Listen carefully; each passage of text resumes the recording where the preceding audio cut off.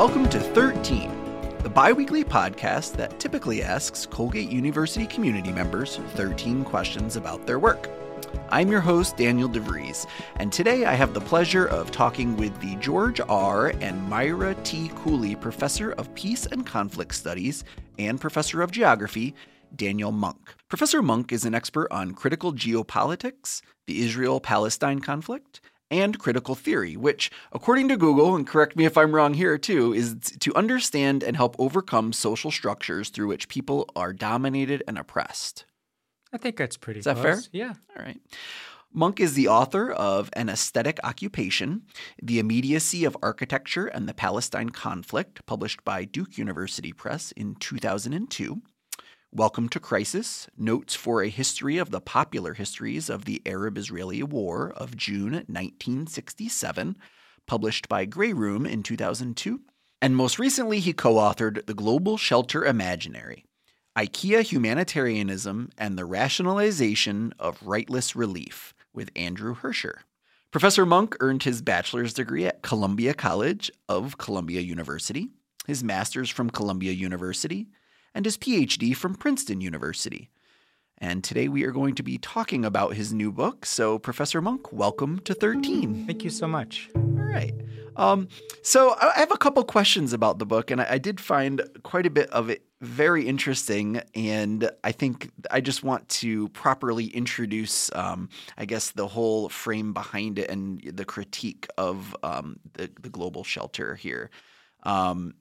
So according to the book, The Global Shelter Imaginary, and I'm just abbreviating there, but the United Nations Refugee Agency, UNHCR, estimates that approximately 1 out of every 97 people on the planet is now displaced by war, persecution, or catastrophe. And it goes on to read that at the end of 2019, 79.5 million people were counted as dispossessed. Yet only 4.2 million have attained the status of asylum seeker. If those numbers sound large, it's because they are. Professor Munk writes that the dispossessed of the present surpasses the number of people cast adrift at the end of World War II. How did we get here? That seems like such an incredible number, and you think about the world wars of the past and how, the migrations that resulted from that. Is it something that just isn't talked about among? Well, I think there are a couple of really important things to think through here. The first is that, yes, roughly the numbers are a bit greater than those in World War II, at the end of World War II. But there are two huge differences between now and the end of World War II vis-a-vis the dispossessed of the planet. The first is that in the aftermath of World War II, it was politically expedient for many states to guarantee that displaced population would be repatriated to the countries that they had left, or be given asylum in other parts of the world. That was in part to do with the burgeoning logic of the Cold War, but it was also more than that. By 1951, the United Nations had brokered an international refugee convention that most of the powerful states of the planet had signed, which called for and in which states committed themselves to essentially it called for protection, which basically refers here to maintaining or guaranteeing the legal protections of citizens lost by virtue of their displacement, by virtue of their being turned into refugees.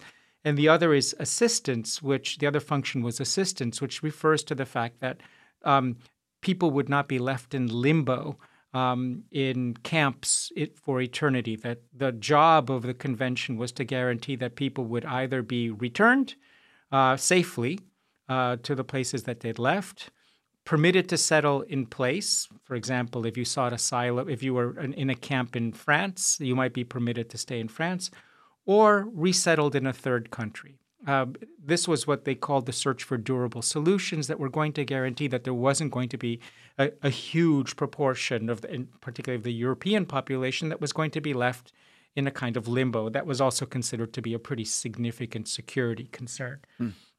The difference between that condition and now is that very few states have an interest in ameliorating the condition of the people who are in camps today or displaced today. And in fact, the numbers that you read out at the beginning of our conversation are, in fact, much larger than what you suggested, because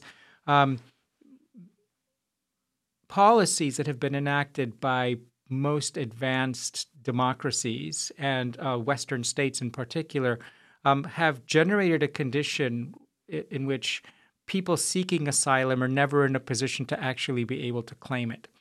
Under the Refugee Convention, for example, and under international law, it's very clear that the status of a refugee is akin to that of a person jumping out of a burning building. If someone basically jumps out of a burning building and lands on your balcony, that's not trespassing. All right, fair. But what's happened in the course of really since the fall of the Soviet Union is that states have actually begun to treat that process of seeking entry for the purpose of making an asylum claim as a criminal act. And more than that, they have begun to externalize border controls, by which I mean that states essentially begin to manage their border controls far beyond their own borders so that people are never in a position to claim asylum to begin with.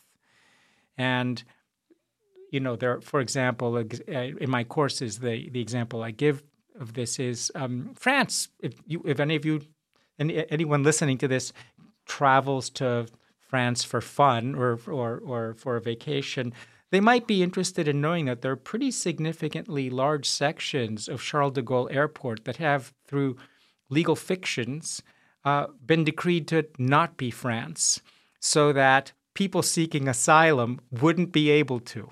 Oh, wow. And the U.S. has done this by essentially creating border management regimes that are basically subcontracted to Mexico. Australia does this by diverting people coming in seeking to make asylum claims on Australian territory to Manus Island. This is prevalent. So that was a long-winded answer to your initial question, but that gives you a sense of the flavor of the conditions that we live under now. Where are most refugees now? Is it a European primarily, or is this something that is just widespread at this point? That's a great question. In reality, the majority of refugees are not on the European continent. Many of them are seeking to gain access to Europe for the purpose of making asylum. But the majority of the world's refugees are fleeing conflicts that actually connect to the United States directly: Afghanistan, Iraq, Syria, and Somalia. In the case of Afghanistan, Iraq, and to some degree Syria, we see what the immediate connection here is. In fact, there are those who argue in my line of work that the civil war in Syria that led to refugee flows is itself in geopolitical terms a cascade effect of the U.S. invasion of Iraq, because Iraq was so destabilized that then ISIS moves into Syria and other things begin to happen, separatist forces in Syria, and as a result, by the time that Arab Spring type protests, civil rights protests in Syria begin to take place, it was obvious that there was going to be something on this scale.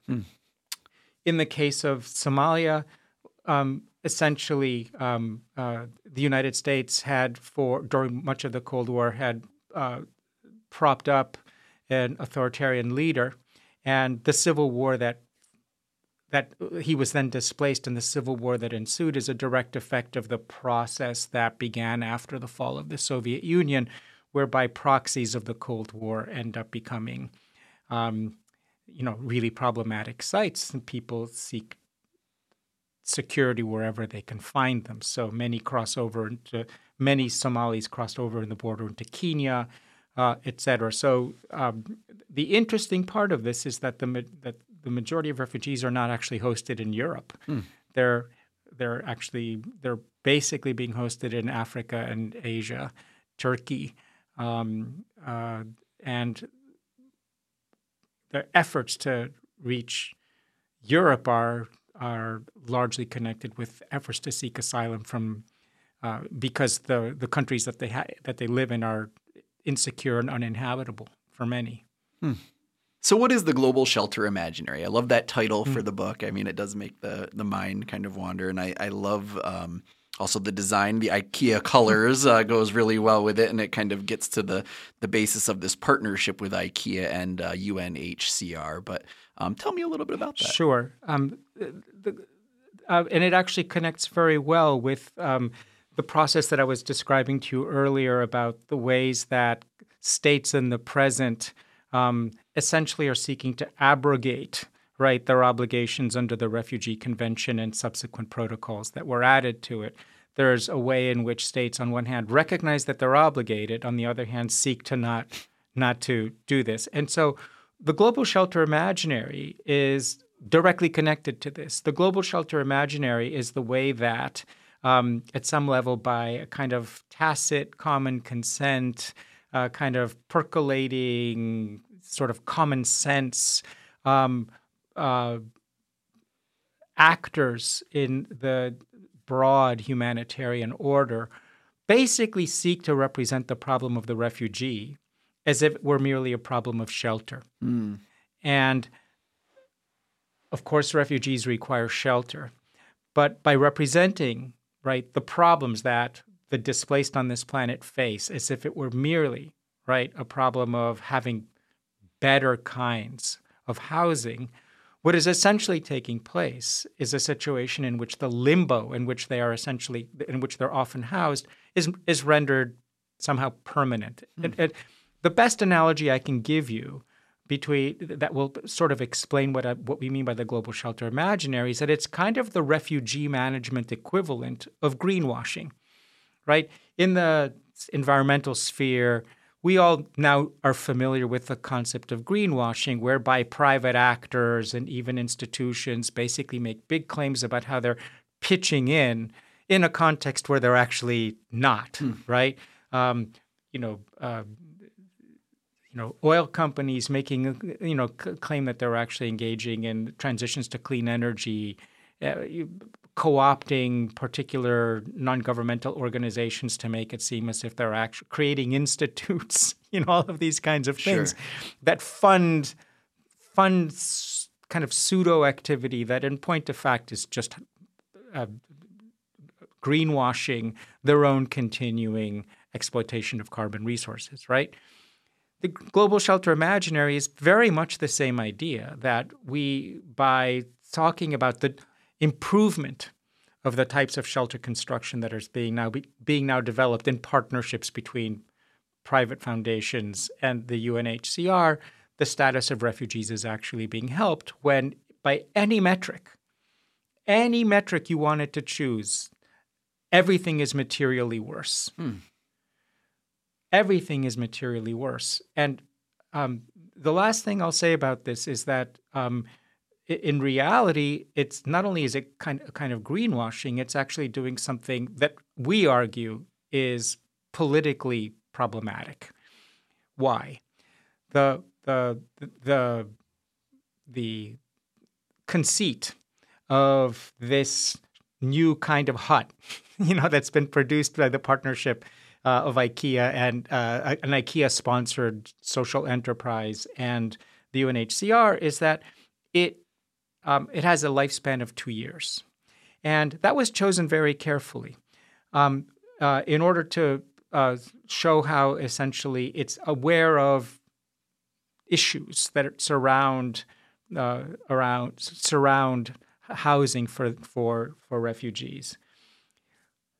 But in point of fact, the problem of the refugee relative to housing is not about time. It's not about the scale of time.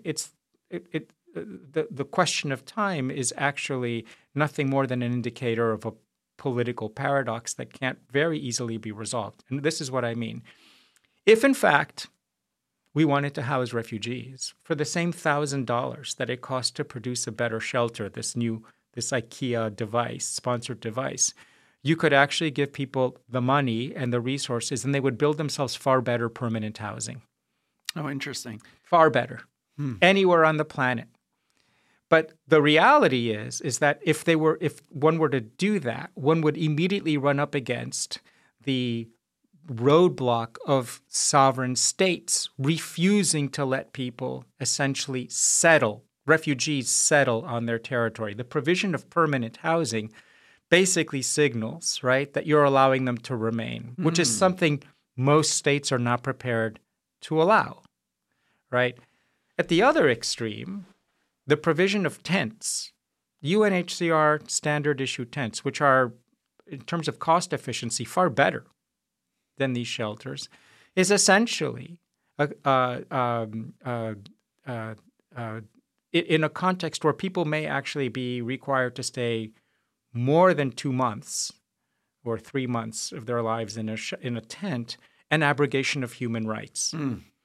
And so between the demands of human rights on one hand and the demands of state sovereignty on the other, architecture can't solve the problem, right? The problem remains political. Any effort to suggest that these kinds of technocratic solutions will square the circle end up being a kind of, yes, greenwashing in the humanitarian sense, a kind of ideology. Can you talk about the background? Like, how did this partnership, how did it happen?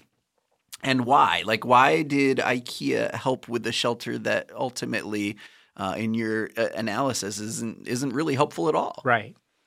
Another great question. Let me just, in the interest of full transparency here, I have to let you know that Andrew Herscher, my colleague, my co-author, and I are in many ways in the minority in the kind of critique that we level against this policy.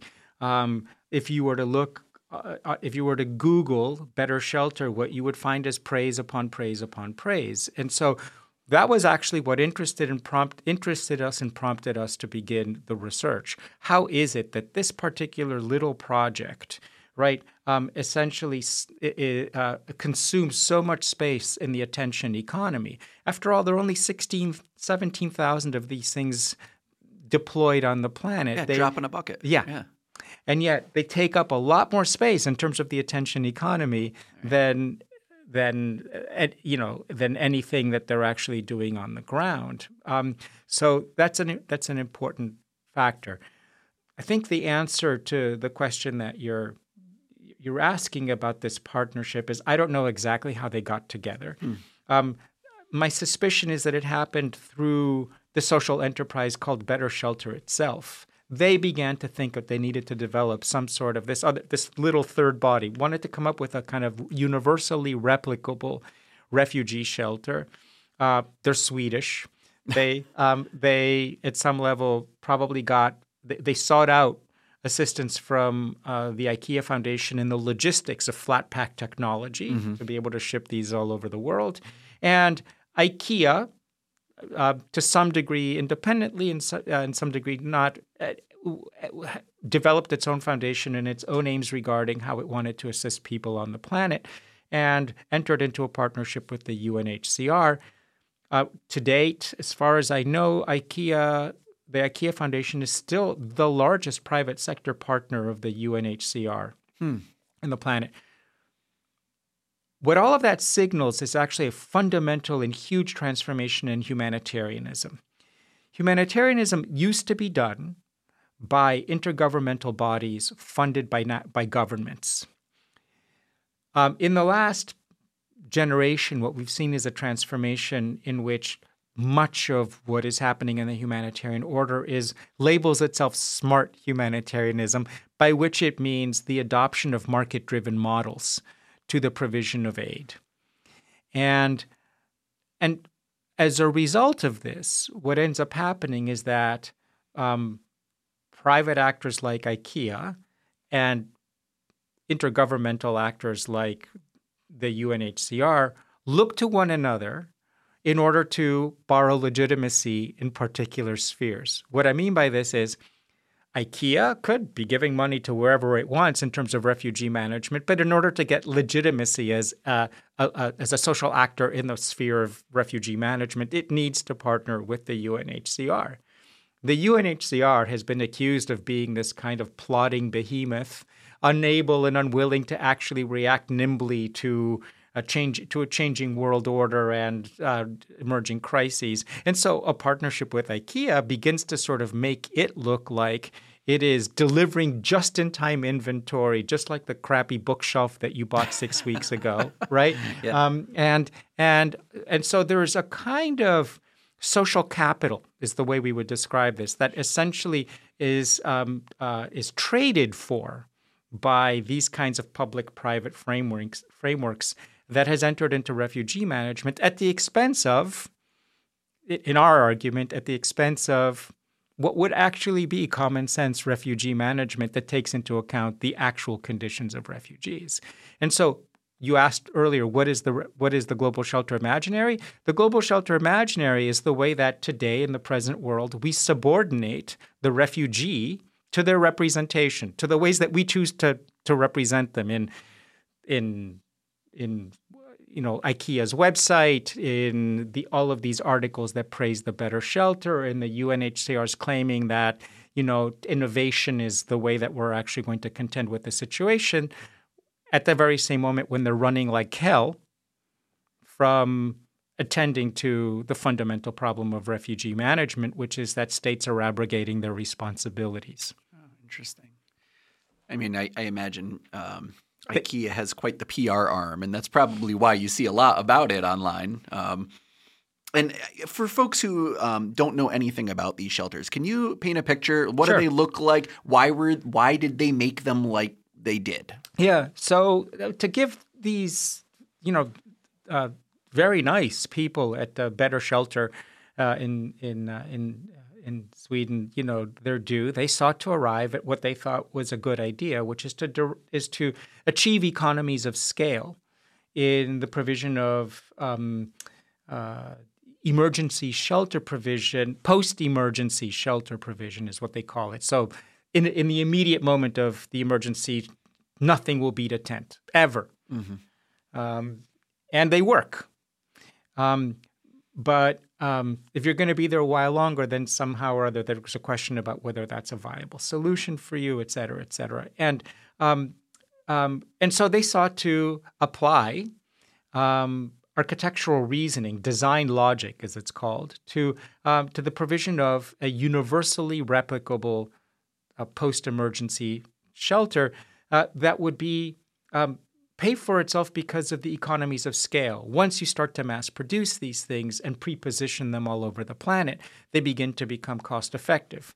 And again, to their credit, they absolutely are committed. Better Shelter agreed and committed itself to making this thing become open source. If you can meet the specifications and produce them for under $1,000, the UNHCR will buy them. In case there's an enterprising Colgate student or alumnus who thinks that they can do a better job. So what it is essentially two big boxes. Basically imagine you are taking home from IKEA two big boxes in which a bed comes.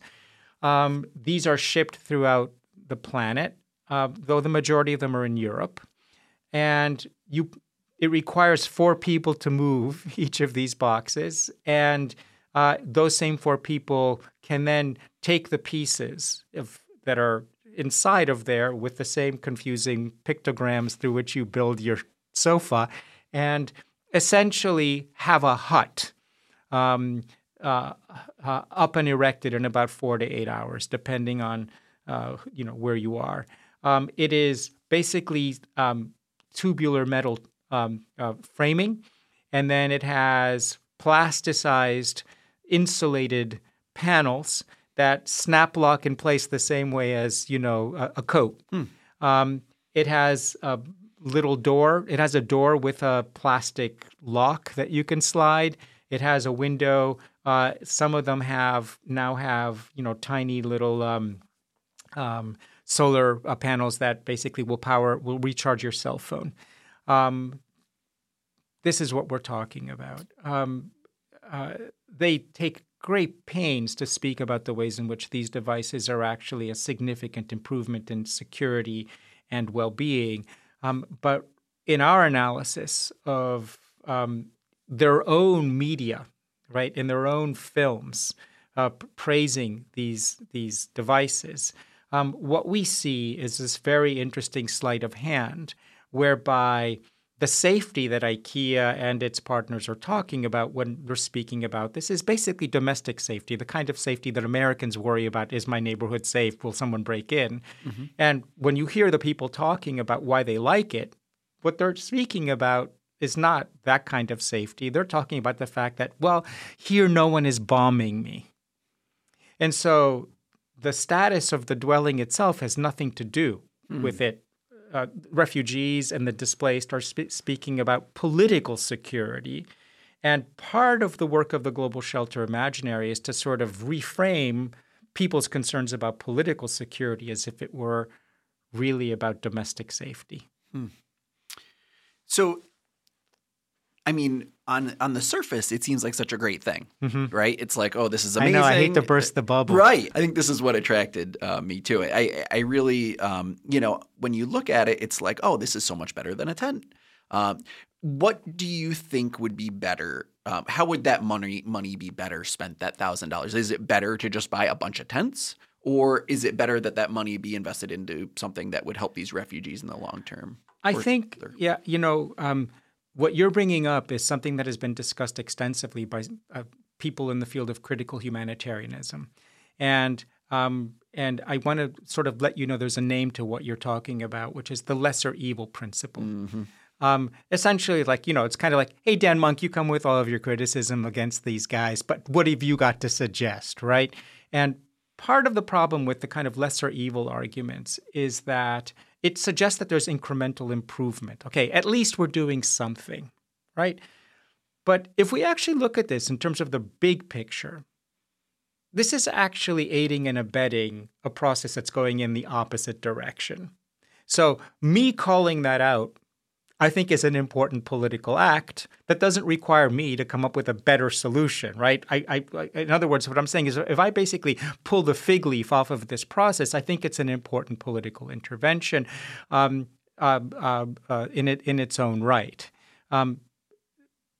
The other sort of dimension to this is that where should energies and money be spent? In political solutions. After all, what the Global Shelter Imaginary does is to basically attempt to represent a political crisis, a political conundrum, as if it were a technocratic challenge. And I want us to refocus our attention to the fact that the problems that you're seeing on the planet, what we're calling a kind of migrant crisis on the planet, is actually a political problem and not a technocratic one. It's not about better housing. It's not about giving people better apps. It's not about any of that stuff. It's about the fact that we are living in a world in which the frameworks of international agreement concerning asylum protections are, on one hand, being acknowledged formally and de facto being abrogated. So I think that debate needs to take place. Either we need to arrive at a different understanding of what constitutes the obligations of states towards the displaced, or we need to reinforce the one that exists now. Last thing I'll say about this really important point that you just raised is that it would be utterly irresponsible of me to refer to this issue without bringing bringing the question of race into it. The refugee population in Europe that existed after World War I was largely white, and all of them were essentially repatriated or resettled, except for a last million, and a significant portion of whom were Jewish, whom nobody wanted to take back into Europe. And so there are all sorts of interesting historical situations here. Or a better example I can give you is during World War I, a huge proportion of the Belgian population ends up in Holland, and nobody had a problem with it. Right? Holland took in a huge number of Belgian people as refugees. eventually most of those returned back to Belgium, wasn't considered a crisis in that sense. The global refugee crisis is a refugee crisis because we have a situation on the planet where brown and black people are seeking security in a white world. And this is the challenge that we have to sort of contend with openly and honestly.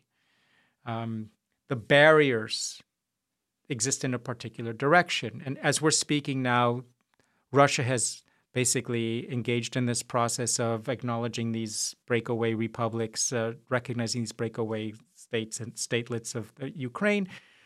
If things continue further, we're going to see a refugee crisis in Europe, in Poland and other places of Ukrainians fleeing Russia. I guarantee you that the frameworks of the 1951 Convention will all be applied towards that population. So, I mean, I'm willing to make a bet. Bring me back, and we'll see whether that's whether I'm wrong or not. But there is something quite important to be thinking about here when it comes to questions of race. How long has this partnership been going on now with the UN and IKEA? I think over 10 years now, around 10 years now. Though it's been changing. One of the things that, and again, I'm not an expert on the IKEA-UNHCR partnership. You might want to talk to one of their representatives. But one of the weird things that happened while we were doing the research for this book is that we had the presence of mind to archive the websites that we were landing on, the web pages we were landing on, because who knows how long certain things that they say are going to be kept up. Mm-hmm. And sure enough, what we wrote about this in the book, the ways in which IKEA was rationalizing, the IKEA Foundation was rationalizing its involvement in particular ways, was consistent with the philosophy of its founder, who on the web pages basically made clear that he had a very clear idea of the ways in which the IKEA Foundation should be doing its work. It was a kind of it's borrowed from Adam Smith's cycle of prosperity, but essentially he had this kind of I forget what he called it, a cycle of something else, whereby education to housing to work, this is the cycle that leads to the good life, right? Entirely absent from his idea of the good life in the webpage that was archived are rights.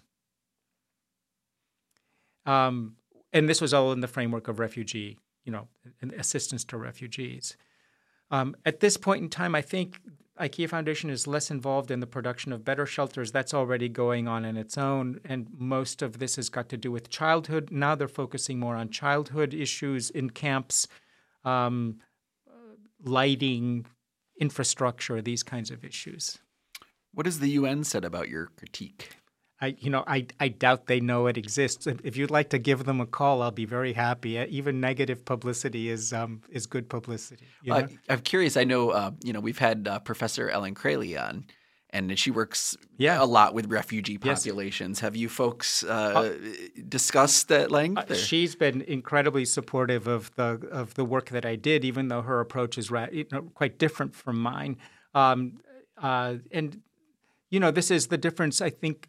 I think I would frame it as a difference between someone who's engaging in we're operating in two different frameworks. Ellen is involved in actively,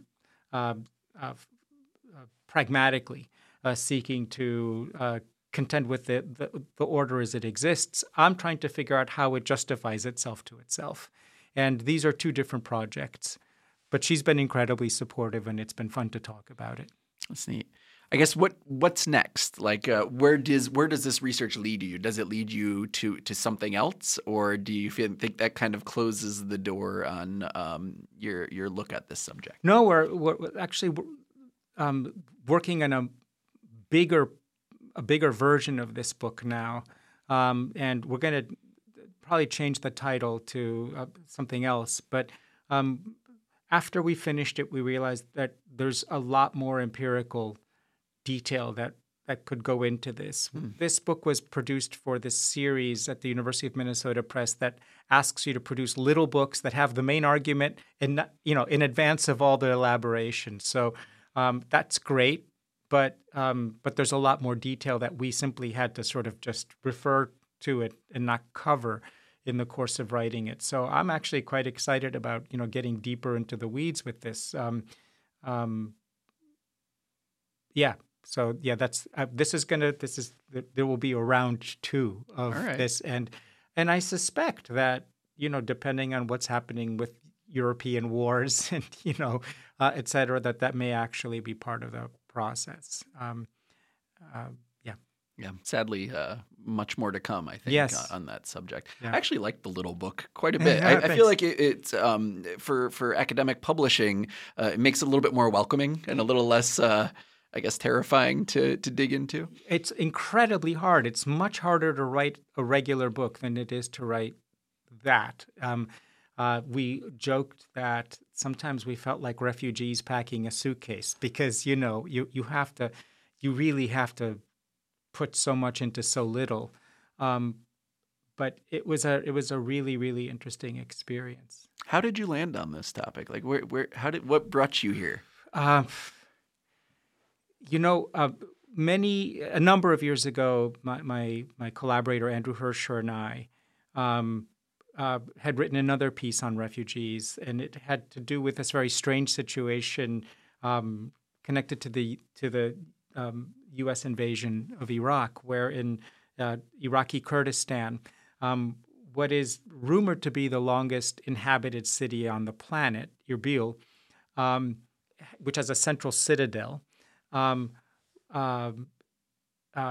was a central citadel that was always about providing refuge, right? When invading armies arrive, the people leave the countryside and come to the citadel. That's what it means, essentially. And we came across news accounts that the citadel in Erbil was essentially now being depopulated as part of an effort to designate it a World Heritage Site. It had been populated with internal refugees from Iraqi Kurdistan fleeing the war. They were all shoved aside into neighboring territory, given a certain amount of land to sort of fend for themselves, so that the place was essentially depopulated. And the paradox we were interested in analyzing was how this place of refuge, right, had to essentially be emptied in order to meet the requirements of making it into a World Heritage Site. And that led us into this conversation about the ways in which people involved in the broader global humanitarian order talk about architecture, talk about these places, talk about urbanism, talk about et cetera. And very quickly, we then landed on the better shelter and realized this is the case the case study we need to sort of look at in order to really analyze the ways in which people involved in this kind of work explain themselves to themselves. In other words, rationalize their own project. Yeah. I know you said that you're probably in the minority with this critique.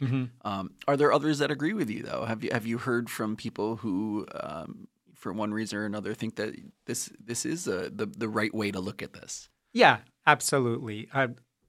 But to be perfectly honest with you, I know most of them.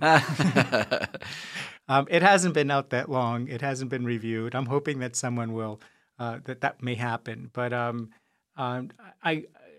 the serious answer is that what we're talking about is not what we're saying, even though it might not sort of jive with the kind of majoritarian view, I think is very much in sync with what serious scholars of the present humanitarian order are thinking about the order itself. And so whether they had the idea or think it's a good idea to sort of analyze that process through the ways in which rightless relief is normalized in the form of better shelters is another story, right? But the broad argument is one that meshes very well with what others are saying. There are a series of really important scholars on the planet today who have been making similar arguments to ours. We think we're in good company. Nice. Anything else you'd like to add about, other takeaways that you hope people take from the book, or, other avenues that you think people could look into related to the subject? Anything you want. Basically, you open floor. Yeah. Oh, I think there's one last takeaway here, which is about how is this happening and why? And what some really important scholars in the present are suggesting is that our relation to the plight of others has made a pretty significant in the way that we think about our relationship to the plight of others has undergone a pretty significant historical change in the last 50 years. The humanitarian imperative, as it kind of was understood in modernity, was that you have an obligation because you're okay, right? Sort of, kind of like, my generation was always told you have to eat your dinner because there are starving children in X, Y, or Sure, Z. yes. And so there's a kind of moral imperative that comes with that reasoning, which is speaking about justice, right? There's a kind of lack of distributive justice. And so because it isn't happening, right? Because people in some other part of the world may not have enough while you enjoy superabundance. In effect, you have a moral obligation to act in particular ways that don't waste and that then maybe go on to do other things, right? Sure. The transformation that's been studied by historians, sociologists, and others basically is that today the kind of moral reasoning has changed, and it has to do with the degree to which it essentially makes me feel good to be engaged in this kind of action, and the degree, and in that process, the claims and the rights of others are essentially no longer being placed in political terms, right? Let's say I am a refugee in Kenya, right? The obligation to assist or to be involved in some ways is not because they have rights, but instead the argument has been transmuted to one about trauma.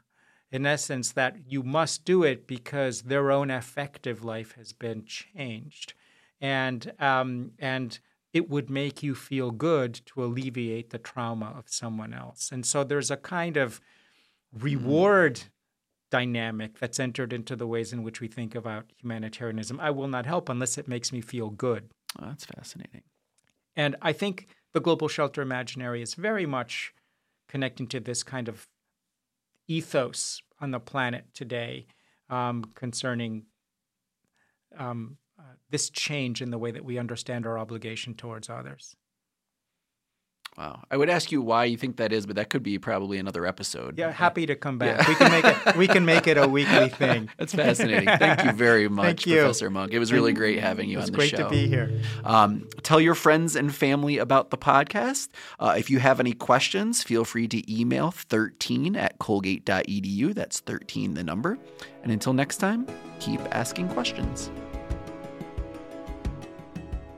13 is a production of the Colgate University Office of University Communications. Executive producer, Vice President for Communications, Laura Jack. Audio engineering by Brian Ness. Logo art by Ketrail Pritz. Research assistance provided by Colgate sophomore and media relations intern, Mariama Lemon. And I am your host and producer, Dan DeVries.